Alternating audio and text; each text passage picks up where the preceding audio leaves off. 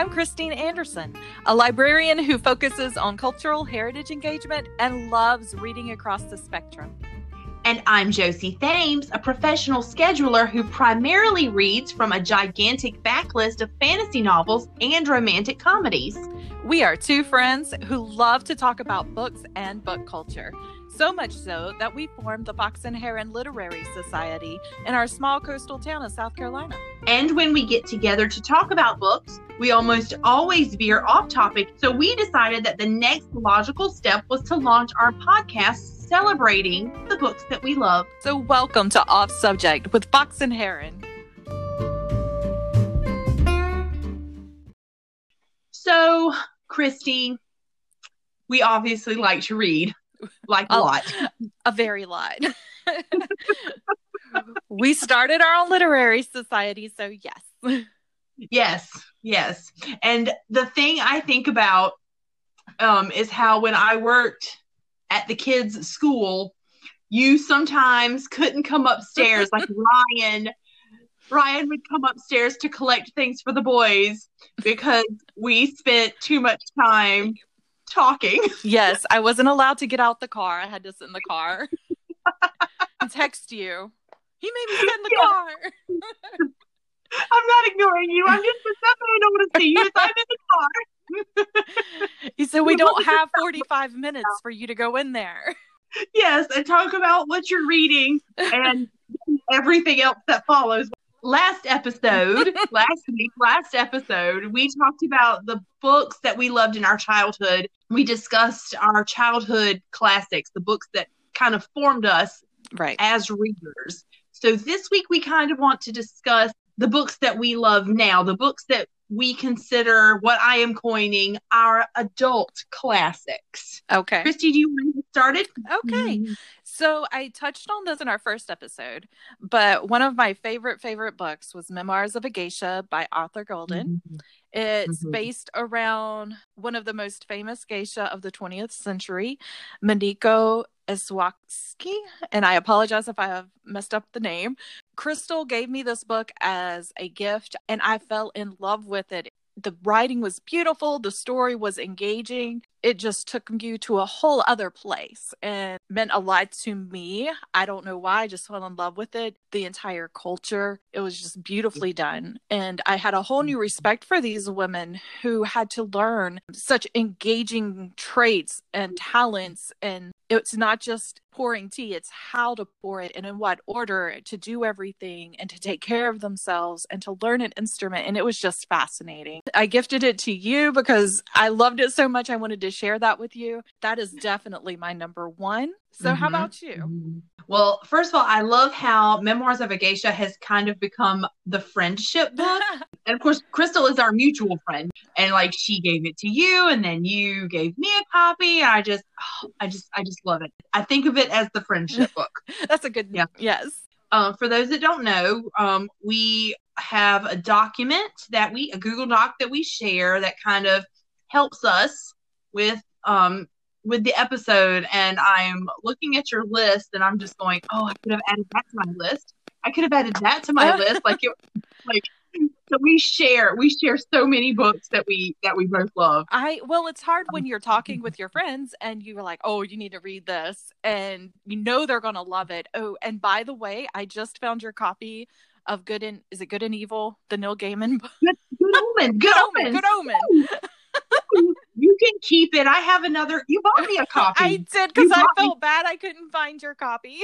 And anyway, I like to say that I read everything, but I look at my shelves and realize I have a very specific type of book. I love modern fantasy. Right. Like I don't like the swords and horses type thing where they wear loincloths and throw magic around. That's not my thing. Okay. I like modern fantasy. I like fantasy elements in the modern world. Right.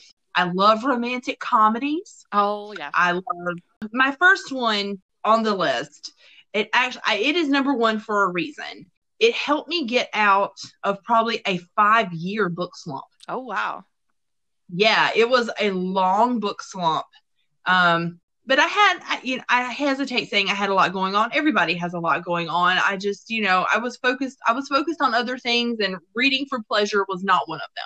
I got married. Richie had a child from a previous marriage, and I became a mother to Trey. He was 10. And so I really hadn't read in a while. Right. Not the way I wanted to. Like, I would pick up something, but nothing really held my attention. And then Harry Potter and the Sorcerer's Stone came out, and it was a big deal because the people in the church were saying, don't read it. It's Right. witchcraft. It's satanic. This was, in the late 90s, early aughts, Right. So not the satanic panic, but still, if, they were throwing, there was magic. So there was always, the people in the church were concerned about it. Trey was 11 years old. So he was at the perfect time to read Harry Potter. Harry Potter was 11. Trey was 11. Right. He wanted to read it. He had friends who were reading it. And I looked at Richie and I was like, I don't want to discourage him reading, but I don't want him to read something that's going to hurt him, Right. or skew his faith or anything. And so he's like, well, why don't you read it first? Well, I read it. And holy cow, not only did it break me out of that book slump, because once I read that, I was like, I want to keep reading. And then I would find more things to read. But it also bonded me to Trey. It gave us this common ground. He is 32, and this is still a part of our shared language. We still send each other Harry Potter memes. We play Harry Potter trivia together and wipe the board with everybody else. So we went to midnight releases and we would stay up and read the books together. Harry Potter and Ricky Bobby really bonded us together. Like, if we're talking to one another, it's either we speak in Harry Potter memes or we are trading quotes from Talladega Nights. It's our shared favorite movie. So I don't think I need to give a synopsis of Harry Potter, but I will. Orphan boy finds out he's a wizard, and he gets whisked off to a magical school to learn how to use his magic, and fights the forces of darkness along the way, and finds out that he's basically the chosen one. Actually, it was done so well, it's kind of ruined all chosen one tropes for me. Yeah, like, it's really, really difficult for me to read chosen one stuff because I'm so loyal to Harry Potter, not necessarily J.K. Rowling, but definitely I am loyal to Harry Potter. I fell in love with Hermione Granger. Upon first meeting her, I'm like, oh, a girl who's bookish and has bad hair. Well, that's me in middle school. I think we could all identify with that. Such an awkward age to start to know somebody.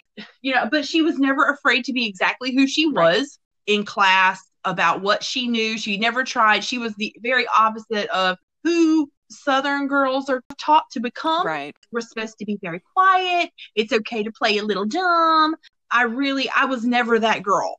If I knew something, the whole class was going to know I knew it. So I immediately identified with Hermione. But on the whole, the series just takes the top spot for books I love now. I've reread it 2 or 3 times. It is a huge comfort read to me because the storytelling is done so well and the world building is just done so well. I mean, it does have its problems, but every book does. It's done so well that I find new things every single time I read it. So it's going to be Harry Potter for me in the top spot. Love that, because I loved, one of my favorite movies as a little kid was The Worst Witch. Did you ever see that?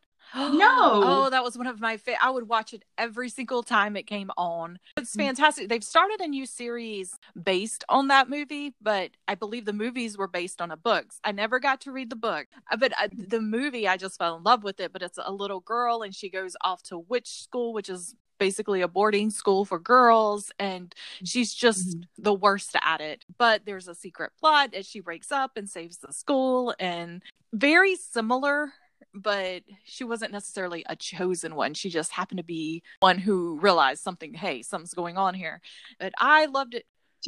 Right. Yeah. Like her cat wasn't black, it was gray. So little things like that just made her the worst witch ever. But she turned out to be the hero. I loved that. So when Harry Potter came along, Harry Potter's a lot more intense. Can get dark. With Harry Potter, I let Ethan read it when he was wanting to, but I explained to him up front. I was like, hey, listen, this is what the Bible says. This is a fiction book. Right. Yeah. So I don't know. I just wasn't worried about it. But Ethan's a very logical minded person anyway. So as long as you told him point blank, this is something you can't do or shouldn't do, and this is why, he was usually okay. Right. Didn't keep him out of trouble all the time because he would weigh his options like, is it worth the consequence? But it just left me like I really didn't worry too much with the Harry Potter books, but I know a lot of people did. Yes. Anyway, but my second choice is the series A Low Country Tale by Dorothea Benton Frank. I loved these books. Yes. And again, I gotta say, I think it was Crystal who introduced me to them. I love them. I love anything that's set in and around Georgetown, Charleston, Pawleys Island, in that whole, this is our home, our stomping ground, and I love it. And I love to read about it and to read stories that take place here. But to me, these stories need to have the physical, factual defect. And I think she does a really good job with that. You can tell she spent time down here. My only complaint is that her characters order iced tea, and nobody down here orders iced tea because we just assume it's all going to have ice. We order sweet or unsweet. We just, sweet tea. Yeah. I read a book set down here by another author, and the character was driving from like Georgetown to Charleston and looking out and seeing the ocean. And I was like, no, sir, you did not. No. You did not. No. That is not the Atlantic. Things they stand out, make you say, oh no, it's not. Hard for me. That's hard. Her books have a definite pattern of middle-aged lady going through a life change, usually going through a divorce or a death in the family, relationships between daughters and mothers, that sort of thing. But I love it. I lap it up every single time and interview her for a magazine article, and she was just fantastic. And she gave me her phone number so I could call her for the interview, and I've saved it on my phone. I don't know who it calls now because sadly she has passed away last year, but oh my gosh, she was fantastic. And yes, Dottie Frank, anything she writes is great. Absolutely. I had the opportunity to meet her several times at signings. I went to a Movable Feast where she spoke once, and she always was the warmest, sweetest, most welcoming person. She truly, truly loved her fans. Yes. I was truly bereft when she passed. Yeah. Isn't 2020 bad enough? Right. No, there's something that she writes that resonates with women around this area. Most people I know who like to read love her books. I know her daughter had started writing with her some, so I'm just hoping she picks it up and runs with it. So we'll see where it goes. We would love to interview her one day. I have a Dorothea Benton Frank shelf in our library. She deserves her own shelf. So very excited to see what her daughter does. Definitely will always be high on my list. How about you? Who's next on your list? The next on my list is a book I always recommend to people when they talk about, what are your favorite books? It's The Night Circus by Erin Morgenstern. It is about this magical circus that just appears in the middle of the night, and it's only open at night. You can't go to the circus in the daytime. And there are these two magicians. The love story between the magicians is not the main story, but they are in love, but they're not allowed to be in love because their parents have this pact about how one of the children will defeat the other. So the only way they can show their love for one another is through their ornate and it's their little secret messages in each. I remember there's one room where it was basically one giant moving ice sculpture, and you can move within the ice sculpture. I still think about that, and it takes my breath away. Erin Morgenstern's writing, to me, is one of the best writers alive today. She has such a way with words. It's immersive. You feel like you were there in the book. You lose time reading it. I started reading it on a Thanksgiving vacation, and I literally lost track of time while I was reading this book. Just the way she describes things. She even goes into this beautiful detail about how a specific clock was made for the outside of the circus, so people would know when it was time they could come in. oh, so beautiful. I've given a copy to a kid at school when I was at school because she heard me talking about it to someone else, and she was like, "This book sounds beautiful." I was like, "Well, I just fit here. You can have this one." And then I went and bought myself the book because I couldn't live without it on my bookshelf. I needed it on my bookshelf. It's the Night Circus. That by has Erin been Williamson. sitting It's on just my TBR list forever. I need to get it. bump it so Okay. we can talk about it. What's Okay, your number next one? 3 is really anything by Catherine Howe, but The Physic Book of Deliverance Dane. I loved this book. It's about a Harvard PhD student.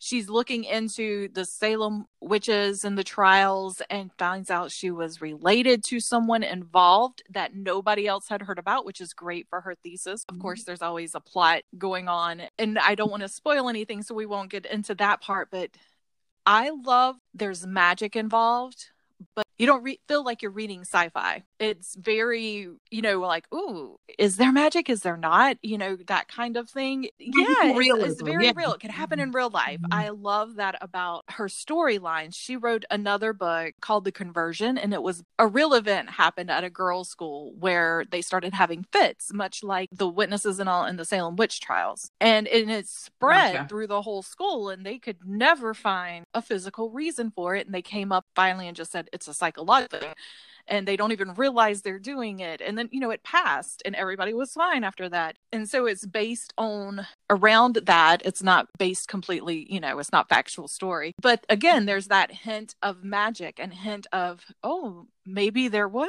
something, supernatural going on. Her other book, The Appearance of Annie Van Sinderen, this one was more blatantly supernatural in that a young man sees a ghost, but she's come out with the new follow-up to the Physic Book for Deliverance Dane, and it's called The Daughters of Temperance Hobbs, who is another descendant. So in the first book, you get to know Temperance, and they're trying to track down their grimoire and all of that. That's right. And so this is going to follow her line, her descendants down through the years. And I'm so excited. I can't wait to see what she comes up with next. I haven't picked up the book yet, but every time I think about it, I want to read it. So I'm sure it's coming soon.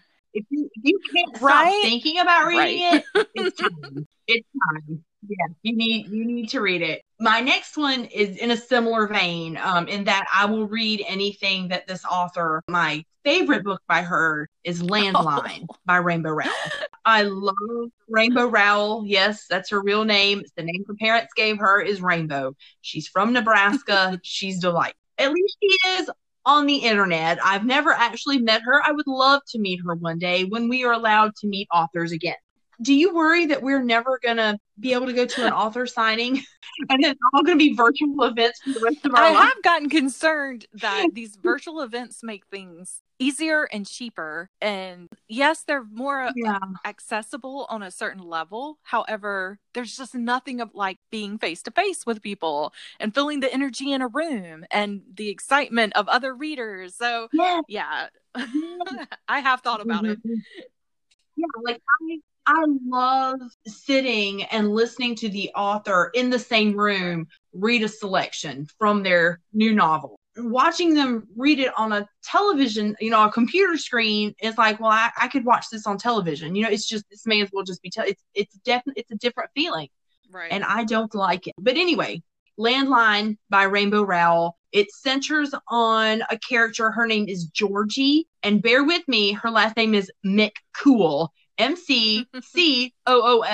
Aside from that, Georgie, she's a wife and a mother, but she's also a television writer, and she is completely consumed by her job. The premise of the book is she is supposed to go to Nebraska with her husband and children to visit his family for Christmas, but then she and her writing partner get contacted by the network that they want them to write their own show. That they have been planning, they've been kind of workshopping it, and they're finally, the network wants a pilot in a couple of episodes. Her husband wants her to come to Nebraska. She decides to stay in Los Angeles and write. She instantly regrets it, and she tries to contact him, but how do I even explain this? It has a sci-fi element. She ends up talking to 1997 husband when they were still dating and going through a rough time when they were kind of dating. I'm not going to cry. This book got me through a very bad time. Richie was very, very sick at the end of 2015 and for a good part of 2016. And when he was in the hospital, one of the nights that I wasn't staying with him, I picked this book up. I thought I needed an escape, and I started reading this book. And it turns out it wasn't an escape, but it was the most cathartic experience. It helped me work through a lot of the way I was feeling about Richie being sick. It helped me appreciate him even more and all the things that he had given up and for us to have a good life. And it refreshed me in a way, put a whole new lease, a whole new insight to our relationship. And I will love this book forever. I actually had checked it out from the library. Once I finished reading it, I went online and bought it immediately. I was like, I can't live without this book in my life. I still open it up. It's just one of those books. It's like Little Women. I can just open it up and read, and it calms me. Wow, I am 3 for 3 mentioning Little Women. It comforts me in a strange way. Even though she's going through this horrible emotional turmoil, it's very cathartic, and it's very comforting. What's your next pick? Or what do you have to say about you that? You loaned me that book, and I cried and cried and cried. I had never heard of Rainbow Rowell before you handed me this book, and I fell in love with it. I fell in love with her writing. I feel like it's quick and easy, and so I immediately, as soon as I saw we have at the library, Eleanor and Park, boo-hooed at that one too. Her style is quick and it's easy. She's very concise, but what she says, her dialogue is very naturalistic. Like she writes us the way we talk, and you hear it. And I keep waiting and waiting and waiting for her stuff to be adapted, because it really lends itself to being adapted in some I'm surprised form. It hasn't. Me too. But yeah, she speaks volume just in her few sparse words. That's all she needs. That's all she needs to get everything across. But she was also a journalist, and she wrote for a Nebraska newspaper. And so I think that's where that comes from. Attachment sat on my shelf forever. And I think when I finished Landline, I immediately went and picked up I picked it up off my shelf and read it and fell in love with her all over again. I am a Rainbow Rowell convert. You brought me over.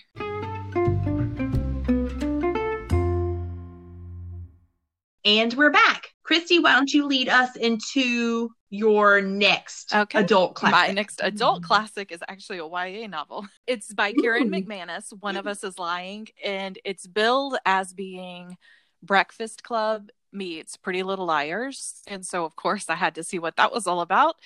And so the basic premise is here you have detention. So there's only these, I think it's 5 or 6 students in here, and they're all different. There's the jock and the cheerleader and the smart girl, and everybody's very labeled and put in their box. One of the kids has an anaphylactic shock and dies. Other students in the school are looking at these kids like they're suspicious of them because nobody knows what happened. Who would have had time to do it because nobody saw anything. It's very interesting. It goes through all of the students' point of view. Turns out one of them starts to like another one. Each of them have their own secrets. There's a school gossip site, little gossip girly in there, where it likes to reveal all your secrets of the students. So they all live in fear of that site. The whole time you're trying to guess who did it. And every time I would read one of them's point of view, I was like, well, I know it's not them. Well, the teacher wasn't in the room when it happened. There's nobody kind of trust each other. It was very frustrating for me because I couldn't figure out who did it. Her writing is very quick and it's very interesting. And I also read her Two Can Keep a Secret. It was really good too. It was a completely different storyline, so it's not a follow-up or anything, but it's very similar in that somebody died or she disappeared, and then now strange things are happening in the town. These 2 twins are having to live with their grandmother, and it was the mom's twin sister who had disappeared back when they were in high school. And so they're kind of thrust into the middle of this mystery that their mom never really talked to them about. And it's a small town, so everybody knows who they are. They don't know who anybody else is. You don't really know who to trust, what's going on. They don't know who their dad was. it's all secrets, and it was very good. It kept me on the edge of my seat, and I couldn't wait to pick it up and see what else was going to happen. I think all of her writing is kind of like that. She's got one more book that just came out. It's the follow-up to One of Us is Lying. It's called One of Us is Next. So I'm looking forward to getting that one.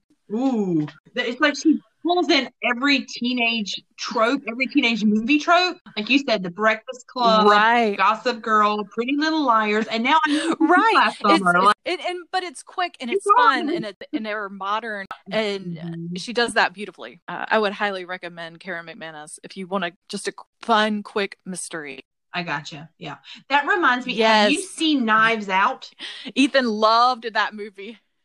Good, so good. I think we like rented it last year during lockdown, and we were like, whoa, we just I went full Bill and Ted there, but we loved it so much, and and the ending surprised me so much.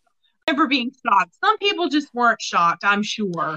It was very similar to an Agatha Christie book I had read. Wasn't exactly. Right.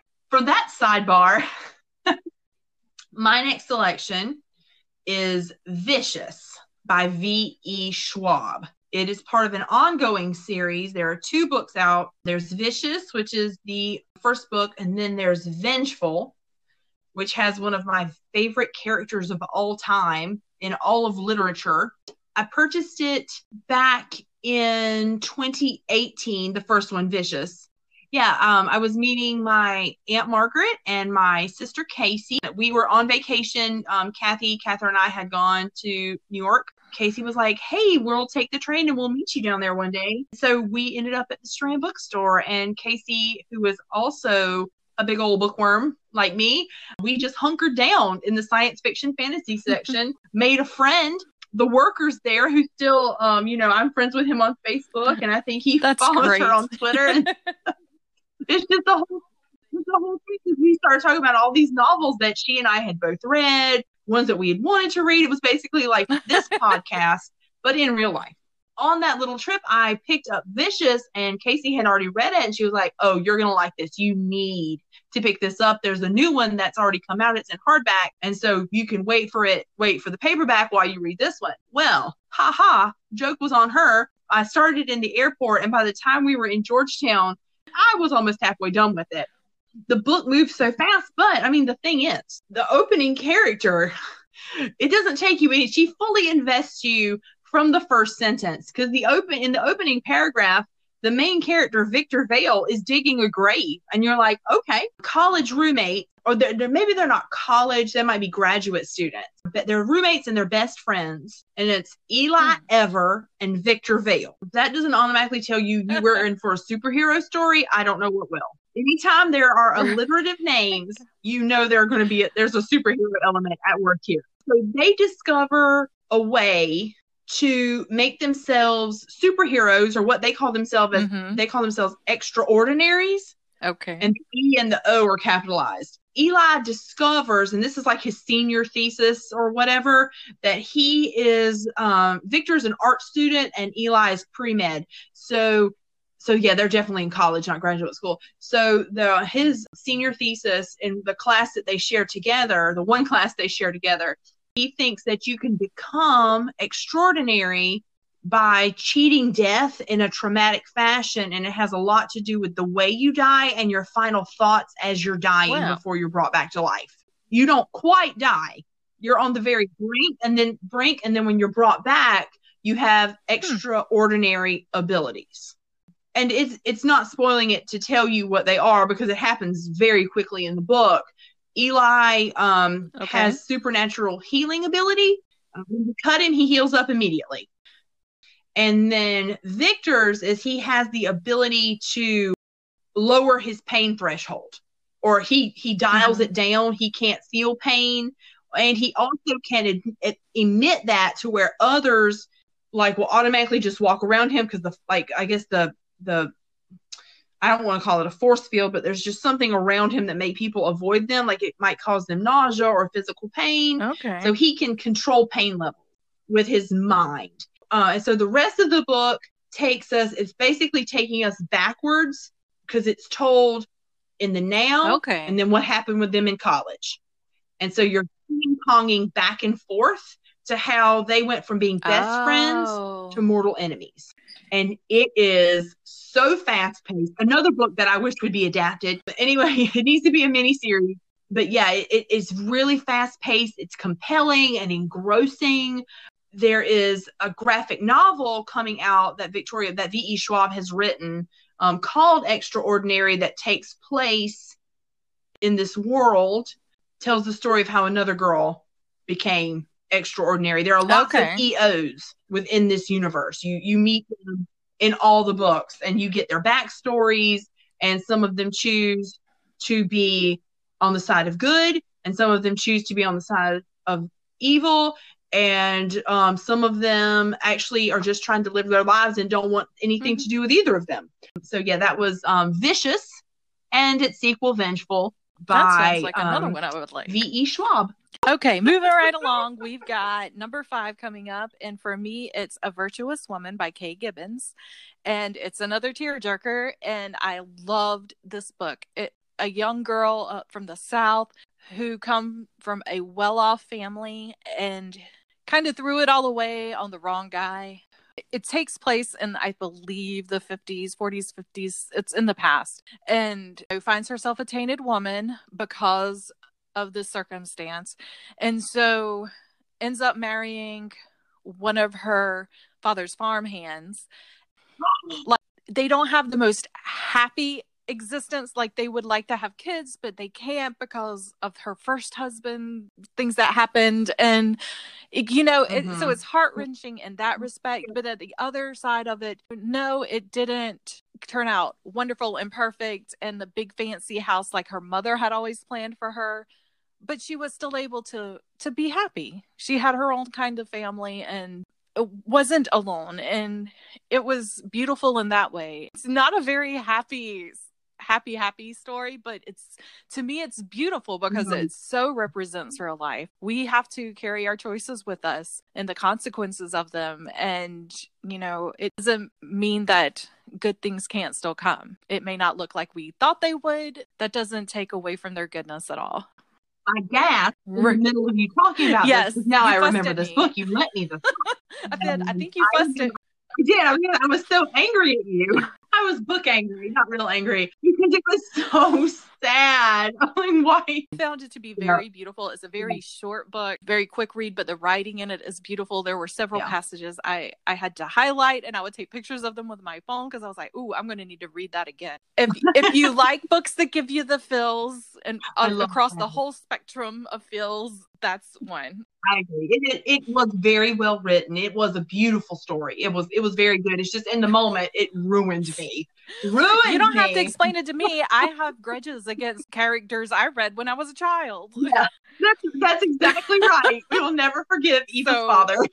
There we are. No. Amy March. We'll never forgive her either. I'm glad she's not a real person. Anyway, how about you? I'm going to take a hard left turn away from A Virtuous Woman. And I think you're going to be surprised by this. I'm putting Ready Player One on my list. I do love this book. I've read it twice. And because the first time I read it, well, they advertised it as Harry Potter for adults. And I was suspicious because it's really not. And when I read it, I loved I don't it. Get that either. But it's not Harry Potter for adults. People just love, I think publishers just love to slap that, and booksellers love to slap that on something to get people to pick it up because they're banking on the fact that the Harry Potter generation has grown up and they want stuff to read. And so, yeah, but Ready Player One by Ernest Cline is by no means Harry Potter for adults, but it is good in its own right. Wade Watts is a poor teenager in 2045, which I realize is not that far away when I think about it, now that we're in 2021. And he's obsessed with the 1980s because he's looking for clues to a vast treasure left behind by the inventor of a virtual world that has basically taken over the entire world. And the inventor of this virtual world was also obsessed with the 1980s because that's kind of when he grew up. I read it a couple of times. The first time I picked it up was, like I said, for funsies. And then the second time I wanted to read it, because the movie was coming out and I wanted to refresh myself. Can you hear the bitterness in my voice? But the pacing, I remember it's one of those books, again, it jumps, you jump feet first into this world. There's no preamble. It's just, hey, this is who we are. This is where we are. And this is what's going to happen. And so I love pacing like that. I don't need a lot of exposition. I want to be dumped straight into the middle of the story. Let's get started right now. I will say one of the things I did not love about this book, girl is the best at something until this new dude shows up. There's a trope that I super hate. It happens in books, it happens in movies, it happens in television. It even happened in the Lego movie, and it frustrated me. And that's a fun little movie, but I checked out of it mentally when, so this girl is the best Lego builder in the world, but this random little boy just shows up. This little Lego construction worker is now the best in the whole world. That frustrates me because it tends to happen more than it should. But that is not why this book is on my list. It is because of the pacing. And it also shows the dangers of living completely virtually. Wade completely loses touch with the world because he's in the Oasis literally 24/7. He goes to school there. He has all of his interactions there, but he does it to escape. And that's one of the dangers of living virtually, is that it's very easy to just live in social media, live online, and just completely forget about the other. That being said, we are not going to discuss the movie because it is trash. There's a physical world around you. Horrible, horrible trash. And we will not discuss the sequel, which I refuse to read. I read the book because the movie was coming out and Ethan had read it and was like, oh, this is fantastic. You've got to read it. And you loved it. And Catherine was even reading it. So I was like, oh, I've got to read this. And I just didn't like it. I don't know. Like, I'm all for dystopian literature, but I didn't find Wade very likable. Oh, he's not. Absolutely not. I struggled through the middle where he fell into the depression. Girl breaks up with him and he just, I don't know why I don't do well with that. I get impatient when I see this in movies. I hated Twilight for this reason. Well, that was one of the reasons I hated Twilight. The entirety of New Moon was Bella and I'm like, girl, because her boyfriend broke up with her.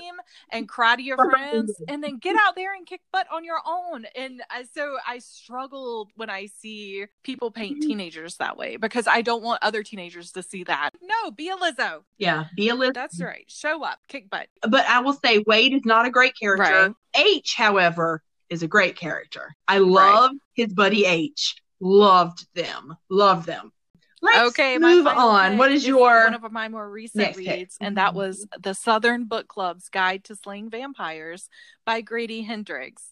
He also authored My Best Friend's Exorcism, which I have not read, and it is probably at the top of my list, my TBR pile. I want us to read this together. The next one. I know. If it's anything like the book club, I'm sorry. You give me a group of middle-aged Southern mamas who are dropping their kids off at soccer and dealing with the local community vampire. I mean, I'm there for it all day long. Oh my gosh, this group of women was fantastic. I saw in them bits and pieces of women I grew up with. It's set in the early 90s, and you deal with the frustration of how, I won't go too deeply in it because it's a fairly new book, but if you want to laugh or scream in frustration, and cheer people on who are just your normal average, these aren't people with superpowers. None of these, I forget what Buffy's title was. She was like the chosen vampire hunter, the Slayer. She was the Slayer. It's in the title, Buffy the Vampire Slayer. I'm so used to calling it Buffy. It's just Buffy. But it's none of that. These are just moms, 40-year-old moms. They're us. They're us now. And their daughters were us men. In some scenes that make your skin crawl. And gag. It was awful. And run from your car to the house. Awful and hilarious when you're and fantastic and all at the same time.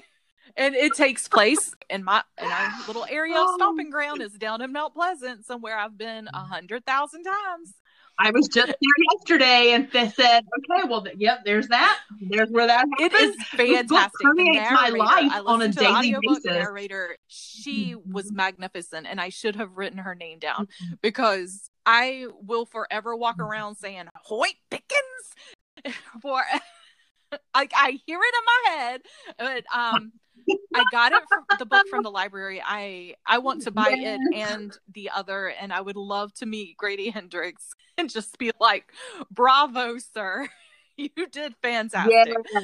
I didn't have to wonder who was speaking because each person had their individual voice without her sounding cartoonish and trying to make different voices. She is a pro. She's fantastic. Yeah, she's a natural actress, a natural actor. She is wonderful. This is another one of those books that I do too. I want to possess the physical copy. Let me pull out my little soapbox for a second and just say this episode is exactly why publishers should think twice before they raise the prices at libraries.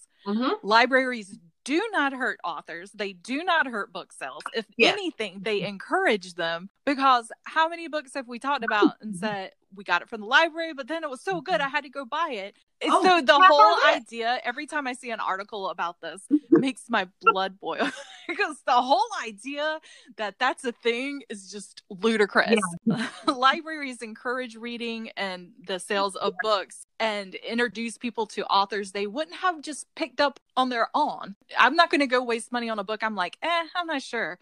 But if I pick it up at the library and I become a fan, then I'm going to buy them all. Absolutely. I am on that soapbox with you. I read an article by a local news outlet in which something about money going to the library, and people were commenting on it saying money doesn't need to go to the library, it needs to go into the community. And I'm thinking, what do you think the library is? Every time I walk into our library, which is a small library, but I walk in there knowing that those people, and they want to encourage them to live their best lives, and they want to encourage them to read. They just so helpful in any way. People are looking for jobs at the library and using the computers, and they're learning how to interview for jobs, and they're learning, using the community spaces for so many things other than read. There are even programs in some libraries where you can go and borrow a tie or a suit jacket or something you need.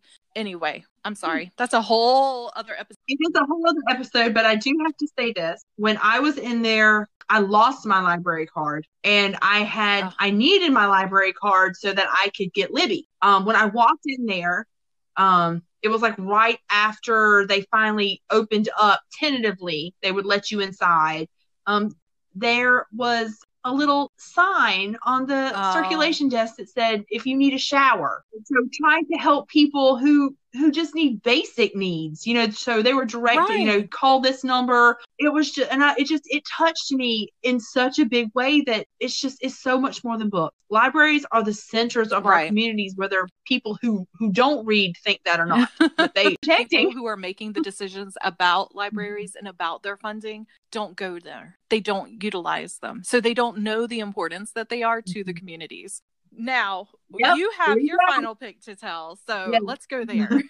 Okay. My final pick, which is not a surprise to anyone, I've also talked about this now in 3 episodes, is The Dresden Files by Jim Butcher. So I began with a Harry, and I'm ending with a Harry. Detective Harry Dresden is the only professional wizard in Chicago. He's listed in the phone book. Lost items found, no love potions or endless purses, wink, wink, Harry Potter. She has her entire life and her entire library packed into this purse. Anyway, so he's trying to scrape by this existence by being a detective and professional wizard, but he is also battling the forces of darkness. There are vampires who are hurting people in his community. There are drug dealers who are sorcerers, or sorcerers who are drug dealers, and they're getting the people of his beloved Chicago hooked on this very dangerous drug. That's actually how Stormfront starts off. It's written very detective noir. I know I've said this already, but a woman walks into his office saying, I need help finding my husband, and the police can't help me. And so it turns out the husband is a sorcerer, and he is dealing drugs to the innocent people of Chicago. And it sets off a chain of events that here in this book, I think Battleground, you are dragging that one out. Still reading. You don't want it to end. I really am. I'm in chapter 25 or 28. I can't remember which. I'm getting towards the end. My heart has already been broken. I sat and cried when I read. When I read, there's a chapter 22. I was warned about it. Sat in the music room listening to music with Richie, and I burst into tears. Richie's like, "Are you okay?" I said, "Someone died." What happens in Stormfront, which is the first book, still has we're still feeling the repercussions of that in the latest book. So it's not one of those, it's not detective novels that are all one-offs. Much like Buffy, every action has a consequence. He's trying to do the right thing, but even when you do the right thing, there are consequences to those actions. Like in the case of Changes, one of the pivotal books in the series is Changes, where Harry's whole life is basically destroyed, and he destroys there are several vampire courts. There's white, black, red, and green. And so he destroys an entire court. So the entire nation of vampires to save one little girl. And because of that, there's a power vacuum. Lesser powers start trying to rise up and take control. So like I said, every action, even when he's doing the right thing, has a major consequence. Whether you think so at the moment or whether he thinks so at the moment or not, it will come back and pay off. And it's beautiful. His writing, the Dresden Files, Stormfront started out as a writing exercise in a creative writing class he was taking. Yeah, it blew up. And you see his writing get better and better and better as the series progresses. I eagerly await each announcement of his book. We had to wait 6 years between Skin Game. Skin Game is my favorite book in the entire series at the heist. And I love it when people are performing at the height of their abilities. I love it when competent people are doing their thing to accomplish a task, which in this case is robbing Hades' vault. Love it. So anyway, and even then you think it's just a fun book. And it is fun, but then as soon as you start reading Peace Talks, which is the next book, which came out in 2020, so we had to wait 6 years, you're like, oh, wow, his chickens have come home to roost. A major way they're coming home to roost. So anyway, the Dresden Files is one of my favorite series of all time. I think about it. It's also very pop culture centered. Like Harry pulls in a lot, and a lot of his stuff is older pop culture stuff because the way his magic works, he can't interact with modern technology, which is a great writing device. So he can't just pick up a phone and call somebody. Yeah, it's a great device. So a lot of his stuff comes from when he was a young kid and a teenager before his magic came in. That's my final one before. That's the Dresden Files by Jim Butcher.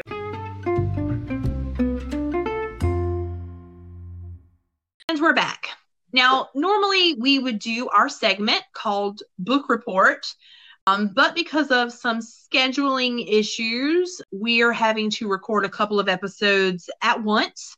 And so Christy and I have not read anything new. We are still reading the things that we are reading. So what we're going to do instead is we're going to talk about our honorable mentions.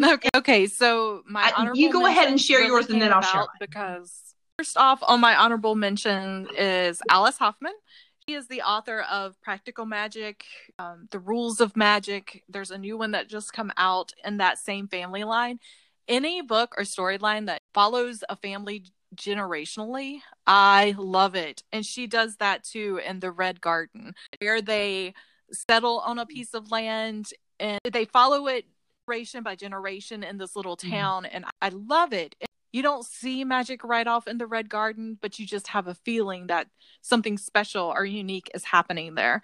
I loved it. And Blackbird House by her now. So very excited to see where she takes. Second up is Afia Atakura's Conjure Women, which came out last year. Beautiful book. Love it. Don't have time to go deep into it now, but I'm sure we will in a future episode. If you don't cry, if you don't hurt, I don't know. You have no feelings, basically. Her mother is the Conjure Woman, who is basically like a natural doctor. You know, of course, there are superstitions and beliefs surrounding that. She is training under her mom, which helps save her from a lot of hard work and in the fields and beatings and all that she would have to endure otherwise. She's raised very closely with the White Master's daughter, who is the same age. There are instances throughout the book where you realize, hey, they're not friends. There is a definite power structure here, and you can't cross these lines. And it's broken up and it flips back and forth between these three sections. So there's slave time and wartime and freedom time. And you get to see Rue grow up through all of these years, how she struggles to hold on to her place in her community. How, yes, they're free, but are they really? Because they're still under the thumb of people who don't like them simply because of their skin color. You know, they don't venture out far. They're very closed community, and they kind of have to survive. It's a beautiful told story. It's about women. It's about friendships. It's about mother-daughter bonds. It's about finding your place in the community, discovering what you truly believe on your own. So many things. And I just thought that as a debut novel, it blew me out the water, and I can't wait to see what she writes next. Karen White's Trad Street series is all set in Charleston. It is a fun book. Like, I think I picked up Trad Street at the library book sale. I'd never heard of it. I was like, this looks interesting. And it follows a lady who, she's a real estate agent, and she'll redo some old houses, but she can also see dead people and ghosts and remaining entities, or whatever you would like to call them. So she hates going in these old homes in Charleston or into the antique stores, because there are things everywhere. But it's like cozy mystery meets ghost story, and I love it. It's set in my area, and it checks off most of my boxes. And of course, there is a love interest, but they don't fall in love right away. It is yes, even better. I love it, and it goes even better. She stretches it out through the series, and I love that. And I think it's hilarious. Just enough creep to be fun, but not scary. And again, I'm always here for a cozy mystery. So love that series. And then the book that I believe that everybody should read, if you have teenagers, get them to read it, is Angie Thomas's The Hate U Give. Love it. It was beautiful. I cried. I have not seen the movie. Okay.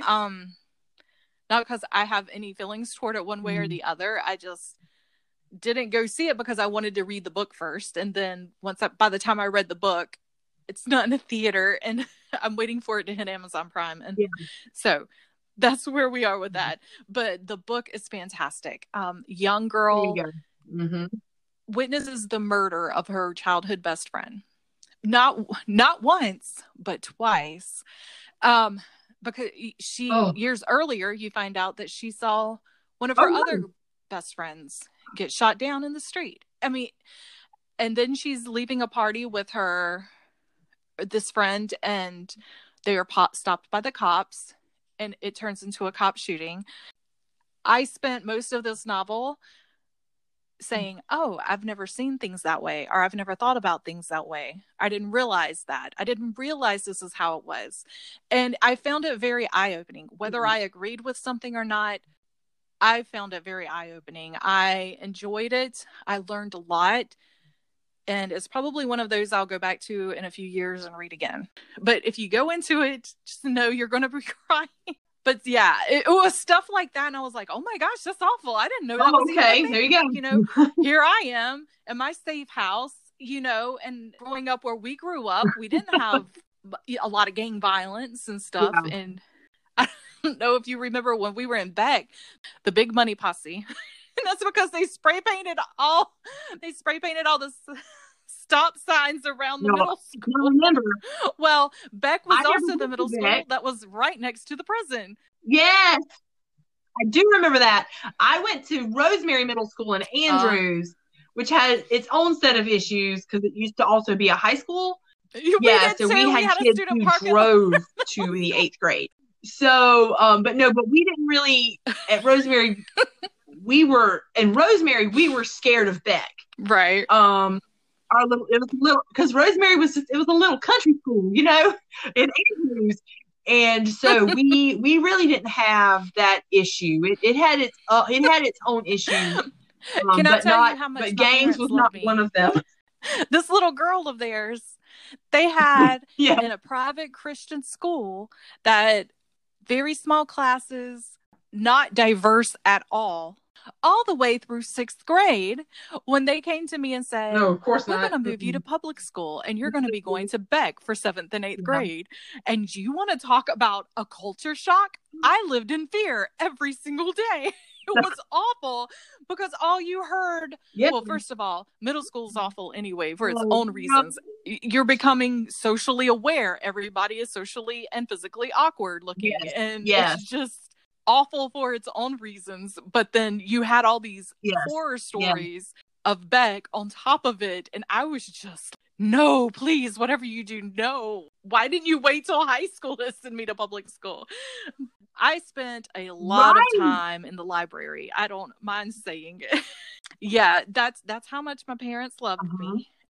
My little sister, at the time, she was in elementary school. So she got to go to Kensington Elementary and make friends that she then had when she got to Beck. And that's different. I was the new kid. Weren't nobody taking taking the chance of being friends with the new kid with the glasses and the frizzy hair. And it was the early 90s, late 80s. And I was all about that fashion. MC Hammer harem pants that were tie-dye. Oh, yeah. And the Umbros. And I would stand up against the wall at lunch and hold my Umbros up because I was afraid there were short snatchers. They would snatch your shorts down. So, middle school wasn't so fun. I got to high school. It was a different story. I genuinely enjoyed high school, but middle school was rough for an incredibly shy girl. Yeah, I spent a lot of time with the librarians, which is kind of sad, but I didn't care. I still don't care. Listen, I was the president of the library club in high school, so that should have been a thing. With me. That should have been a thing. Oh, I'm sorry. I forgot what I was going. My heart breaks for you. That's just terrible. That's what I was going to say. If anyone out there truly enjoyed middle school, please let us know. We want to know. Or tell us your terrible high school story. We'll keep you anonymous. You didn't even have middle school story. We'll keep you anonymous. Where at lunch, some of the inmates would hang out by the chain link fence and talk to some of the kids. Yeah. Oh, goodness. Good old Georgetown. All right. No. That was probably too much information, but that's okay. My last honorable mention is just my guilty reading pleasure because it was so cheesy and so bad, and I loved every minute of it. It's a book called Sweet by Emmy Laybourne, and she wrote Berserker and Monument 14 series, which are very popular, and I was kind of hoping Sweet would turn into a series because I loved it so much. But the whole premise is so there is this new diet drug, and it just makes you lose weight. You don't have to cut back what you're eating. You can do whatever you want to do, and you're going to lose weight and get skinny. And they're going to kick it off by having this cruise and inviting these, models and celebrities to sit there and hosted as a television special, and they are going all in for this thing, and everybody's so excited. And this young lady, they're teenagers, because her friend's dad is super rich and got them tickets for it. And I love her because she was completely body confident. She was like, I'm fine. My mom raised me to believe I'm fine. Just the way I am. If you don't like me, that's okay. So she wasn't there for it. And she didn't partake when they would pass it out at the meals and everything, when they would pass out this diet drug. And her friend was all in. And, she admitted she saw differences in these people. They started losing weight dramatically over the course of this cruise. However, awful side effect that it's basically turning them into zombies, because they start to crave this magic diet drug so much that when it runs out, they can smell it on you, in your skin, in your blood, or what. So they will start biting each other, and it's awful and it's dramatic. But the whole, I still think about this book, and I've read it a couple of years ago. It is YA, but I'm telling you, it creeped me out, because I can see people would do this. People would, give everything up for this chance at easy skinniness, but there was only a handful of people on the whole ship that didn't use any of it or didn't try any of it. And so the girl and those who are still okay, they're trying to keep it from hitting the mainland and get word out to the mainland, because it's supposed to release at midnight on this day. And it's so good. It is so good. And I won't spoil the ending, but the ending leaves you waiting next book. But she hasn't written it yet. So, because I don't think it was very well received, but they were like, the writing isn't very good and the characters aren't developed well enough. But I'll be honest, I'm going into this, it's a YA horror thriller, whatever you want to call it, but I thoroughly enjoyed it. It was just fun. Right. Yeah. You need to write her. You need to hit her up. I need some, listen, right. I don't know if you're going to write this story or not, but I need some information. Can you please provide me with more stories? If you're writing a sequel and maybe you didn't get funding from your publisher or whatever, can you just send me your notes so I can read it? Fan fiction. Let's go. I need some information. I need some closure. All right. How about you? Who was your honorable mentions? Yes. A lot of them are yours. And that's okay, because we're going to do an episode on them anyway. The Southern Book Club's Guide to Slaying Vampires. There's nothing else for us to say. I'm just going to say it and leave it there. It's fantastic. It's wonderful. The Christmas Pearl by Dorothea Benton Frank. It's my favorite of hers. I like to read it every Christmas.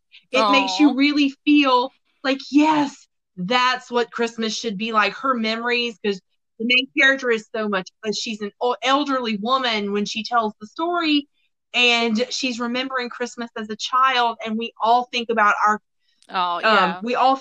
Christmases as children being the best Christmases, and we're constantly trying to recapture that feeling, recapture that magic. And so I try to do a reread of The Christmas Pearl every year. It's really quick. It's a novella, so it takes me like a day to read the whole thing. And I can't get enough of it. And it makes me sad, because Whoopi Goldberg has actually optioned the rights to it. I would love to see her. I could see her playing Pearl. I really could. But even if she wanted to direct it, I would be here for it. First in line to see it. I would pre-order my ticket. Right. But it makes me sad that Dottie never got to see it be made. And she would get, to go to the premiere, and how fantastic that would be for her. but yeah, so The Christmas Pearl, Attachments and Fangirl by Rainbow Rowell.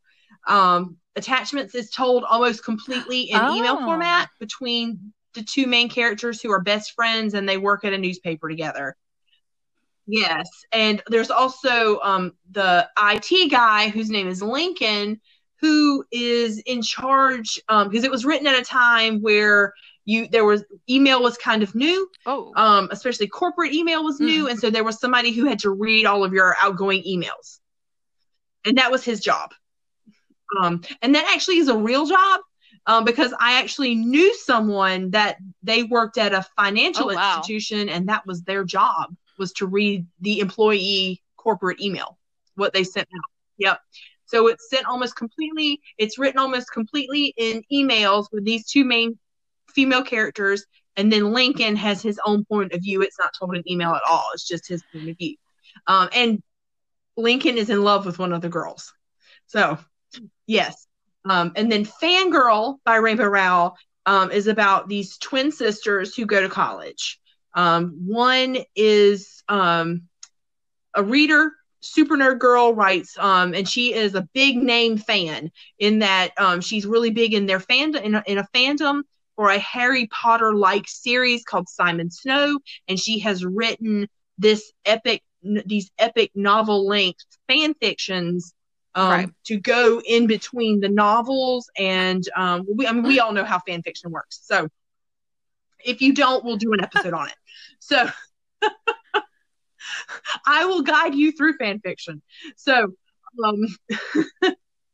and so it centers around these two sisters, but mainly Kath, the fangirl, who writes these fan fictions and her adjusting to life in college, and growing up. But Fangirl spawned a series. Rainbow Rowell had so much fun writing the fan fiction of this series, she decided to create the series. Yes, it's Carry On, Wayward Son, and then the third one is coming out, I think Any Way the Wind Blows or something like that. So, and I've read Carry On, but I haven't read the other two, but they're fantastic. They're wonderful. So those, I thought I had another one, but I forgot to write it down. We'll do it next week. I know it's a romance novel, and I can't remember the name of it right now. But it's okay. Well, yeah, that's right. That's next week. We'll talk about it next week. I'll remember. I love that attachment. So yeah, those are my honorable mentions, in a modern way. I love that. I'm gonna have to pick that up. I'm a Rainbow Rowell convert anyway. Yeah. We've already talked about that. All right, fellow readers, tell us what your favorite books are. I believe in you. Do you agree with our list? Can you believe that we left one of your favorites off? Or is there something on our list that you absolutely don't agree with? We would love to hear from you and see what you think. So send us your responses, comments, and questions. You can email them to foxandheronbooks@gmail.com, or you can leave us a voice message on Anchor or Spotify.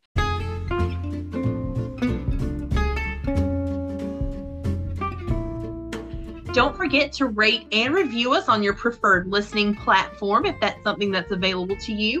It helps us with sponsorships and potential guests. You can also get involved in the bookish conversation by following us on Instagram at Fox and Heron Books, on Facebook at the Fox and Heron Literary Society, and our Twitter handle is Fox Heron.